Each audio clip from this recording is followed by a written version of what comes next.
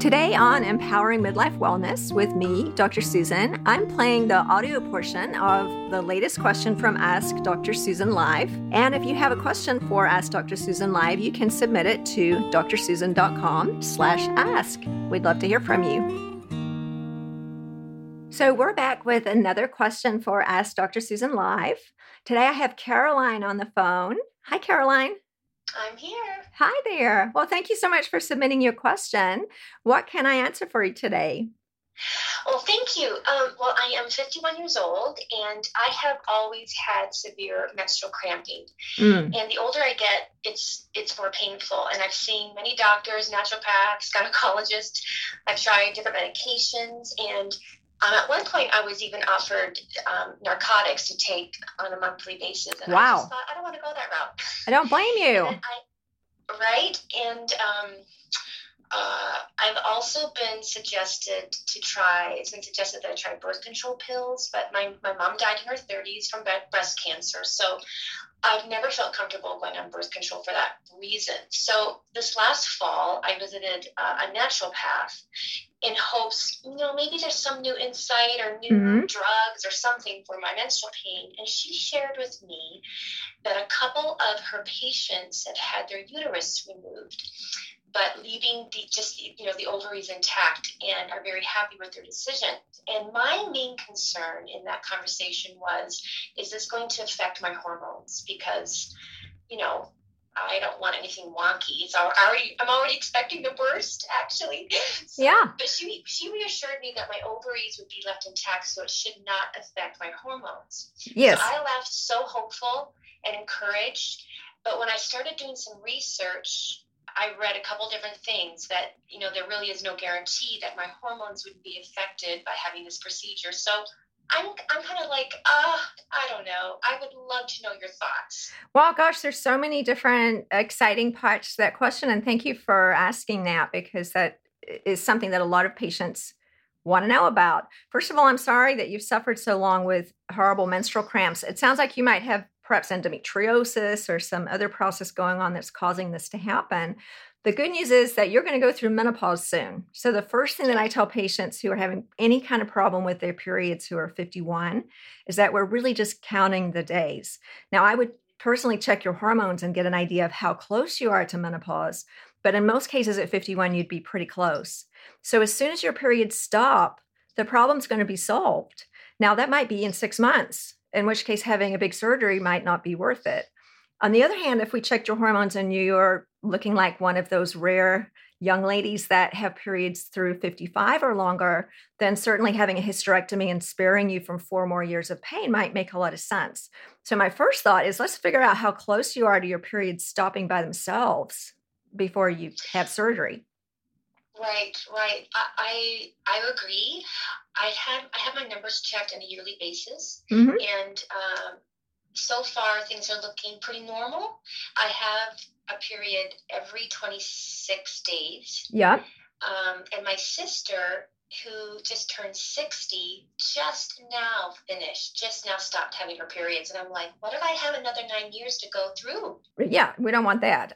So that brings up several different interesting topics. One is that there is some familial comparison between sisters, mothers, and when we go through menopause. Now, it's not always the same, but that may be that you're destined to be someone who has periods for a few more years. And also, when your doctor said your numbers were normal, I would certainly, if you were in my office, look into that a little bit deeper to see what that means. If you're having periods that are starting to be closer together, assuming that they started at 28 to 30 days, perimenopause, which is what I would describe where you are now, it's very common for our periods to be a little bit closer together because our progesterone's dropping. We talked about that in an episode recently. So having periods that are every 26 days or so is very typical when we're getting close to the end of our menstrual cycles. So you could work with your doctor to do a little bit more stargazing, kind of crystal ball gazing to guess when you're going to go through menopause. But more importantly, yes, if you had a hysterectomy, your cramps would stop. Your uterus is gone, no more periods, no more period pains. Now, a little caveat to that, if you have endometriosis, which many of us know is a disease process where the uterine lining tissue actually grows outside the uterus, If you happen to have endometriosis and they would see that during the time of your surgery, you may still continue to have pain even after a hysterectomy. So I'll just leave that as a little caveat. But to answer your question, the uterus does not produce any hormones. The uterus is simply a muscle that holds a baby. That's the only thing that it does. Our hormones are produced from the ovaries. So when we have a hysterectomy and keep our ovaries, your hormones are going to be the same as they were before. Now, that being said, your hormones are about to change dramatically pretty soon anyhow. Right. So if you had a hysterectomy and then a year later your hormones changed, that wouldn't be from the hysterectomy. That would be because you're 52 and you're going through menopause. So it'd be very unusual for me to do a hysterectomy on a 51-year-old patient, just simply because you're so close to menopause and, anytime soon your periods are going to stop. Now, if we do a bunch of work and look at your hormones and estimate that you still have a few years left, then having a laparoscopic hysterectomy, which is just a belly button incision, a couple of small incisions at the bottom, generally go home the same day, is very easy to tolerate. So, surgery, and so we don't want to take that lightly. But if you're otherwise healthy, having the uterus removed and keeping your ovaries is a great option if you're looking down the road and thinking about having a few more years of menstrual periods. And your ovaries will go through their own natural process of decline as they would have before. So I think the most important thing is to try to do a little bit of work and figure out, how long do I have to go through this? Because I agree, 9 more years, forget it. Even 2 more years. It sounds like your periods are terrible. They're terrible. Yeah, I'm so sorry. So it's a relatively easy fix, assuming that you have a doctor who can do this with minimally invasive techniques, so that you have small incisions, go home the same day, or overnight stay, perhaps, depending on your doctor's preference.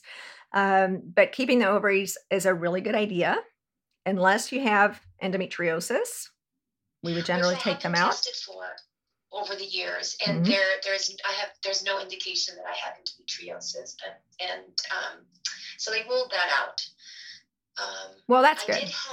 And really the only way to know is to put a camera in and look. And so if they've done that before, that's great. But it's possible that could be something that they find. But regardless, if you have cramps with your period that's coming from the uterus, take the uterus out, the problem would go away. It'll also go away when you go through menopause. So I think what we need to do is just figure out when that's going to be. And then you can do a little risk-benefit calculation, having surgery versus waiting another year and a half, those kind of things.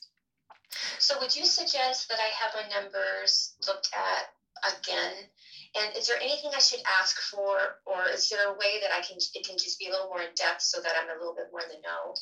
Yeah, so there's a hormone called follicle stimulating hormone, or FSH, that indicates where we are in the menopause spectrum. So FSH is a pituitary hormone, meaning it's produced by our brain.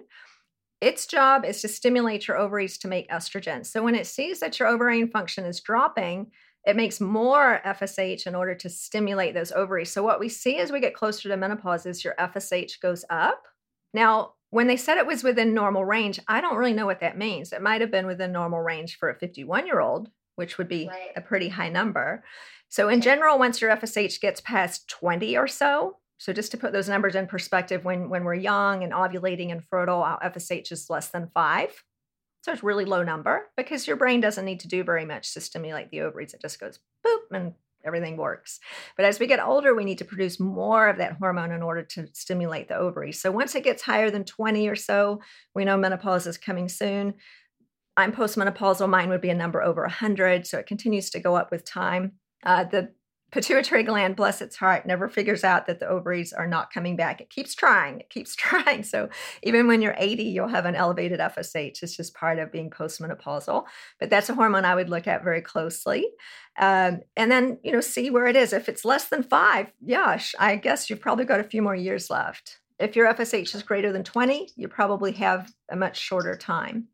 So normal is a difficult word, isn't it? Because it could be that they're looking at what's normal for your age versus what's normal for someone fertile. So it's hard to know. But if you do have to have a hysterectomy, very easy to tolerate, just taking out the uterus and leaving the ovaries. You have a very quick recovery. It'll solve that problem. And then your hormones will go through their natural decline just in the same way that they would have before the surgery. So I wouldn't rule it out. It's a pretty easy surgery to tolerate if it's going to spare you from years of pain. Okay, that's very helpful, especially the FSH. I'm going to look into that. That's great. Thank you. Yeah, this is a really good question, and I can't even count the number of times I've been asked this question, and you might have picked this up from your doctor's conversation too. In medical terms, as physicians, if we take out the uterus, the whole uterus, that means the uterus and the cervix, we call that a total hysterectomy, even though we're leaving the ovaries. So it's really quite confusing. A lot of patients would assume naturally that a total hysterectomy means taking out the uterus and the ovaries. But in your case, they're anticipating doing a total hysterectomy, which is taking out your whole uterus and the cervix, but leaving the ovaries. So just to clarify, that is confusing terminology, but the correct medical terminology for a hysterectomy and leaving the ovaries is a total hysterectomy. That's kind of, yeah, it's sort of weird, isn't it? Because hysterectomy refers to the uterus, has nothing to do with the ovaries. Interesting. I thought a total hysterectomy meant taking out the ovaries as well. One would think. And if you did a survey, probably 99 people would have the same thought. But if your doctor says you need a total hysterectomy, they mean your whole uterus. But we want to keep your ovaries if possible so that you maintain hormones, at least until the natural time that those are going to decline on their own. So another argument some people have is, hey, if we're having surgery, why don't we just take the ovaries out to reduce the risk of ovarian cancer? So there have been a lot of studies done on that over the years. And long story short, is it's actually better for you to keep the ovaries because the risk of ovarian cancer in somebody without any family history is only about 1 in 200. The chance of causing a problem by taking out the ovaries and the health issues that could result from that are higher than the benefit from taking them out, if that makes sense. So we do definitely recommend keeping your ovaries if you can. You do recommend keeping them? Yes, absolutely. Yes. And unless you had a strong family history of ovarian cancer or something of that nature, we do recommend keeping them.